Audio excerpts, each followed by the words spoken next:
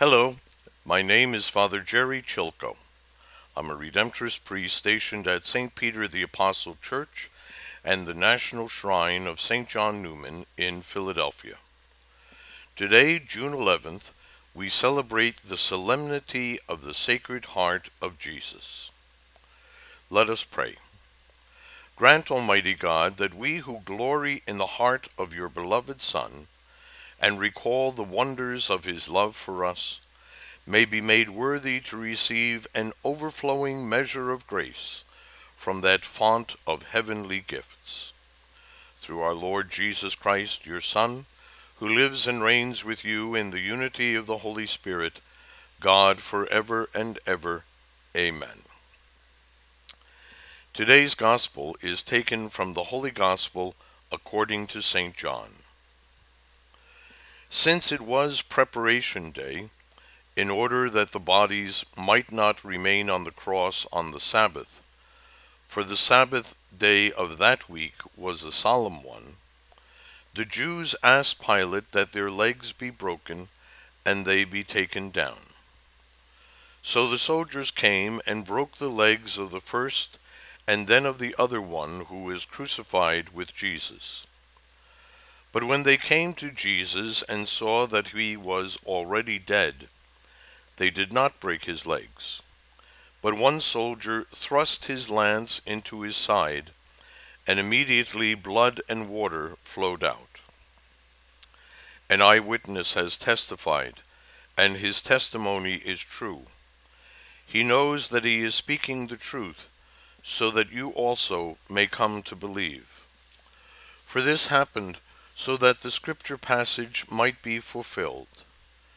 Not a bone of it will be broken.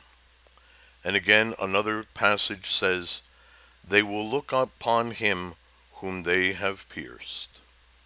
The Gospel of the Lord. They will look upon him whom they have pierced. As I mentioned, today we celebrate the Solemnity of the Sacred Heart of Jesus, a devotion rooted in St. John's Gospel, where blood and water flowed from our Lord's side at his crucifixion.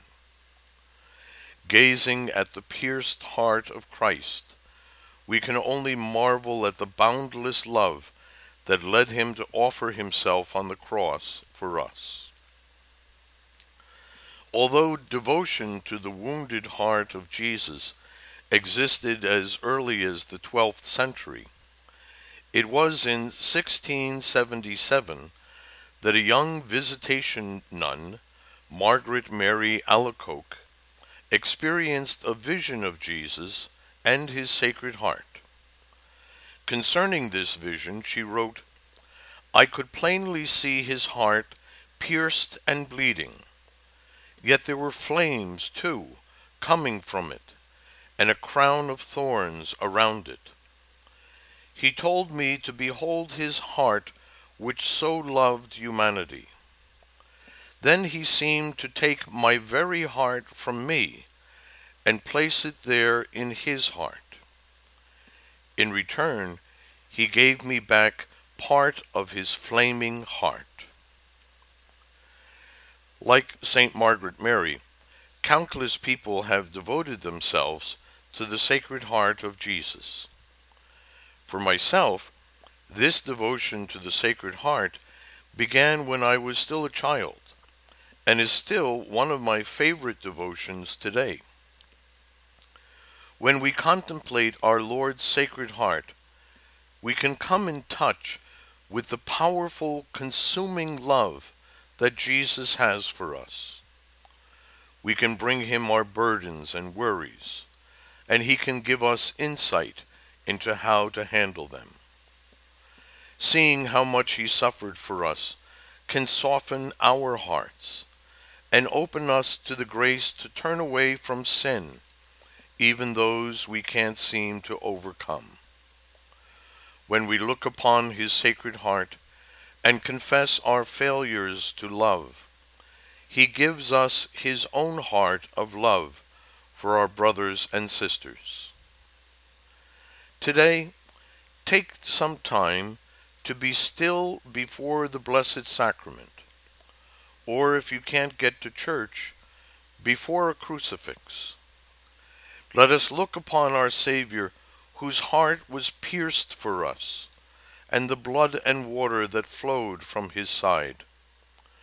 Let us contemplate the love that flows from his heart and touches us and the whole world. Let us ask the Holy Spirit to make this love real to us today, in our loneliness, in our woundedness, in our sinful self-concern. And let us ask the Lord Jesus to help us to receive his heart of love for all the people we meet, especially those whom we may find difficult. Jesus, I give my heart to you. Please give me your burning heart of love, that I may do all things for love of you.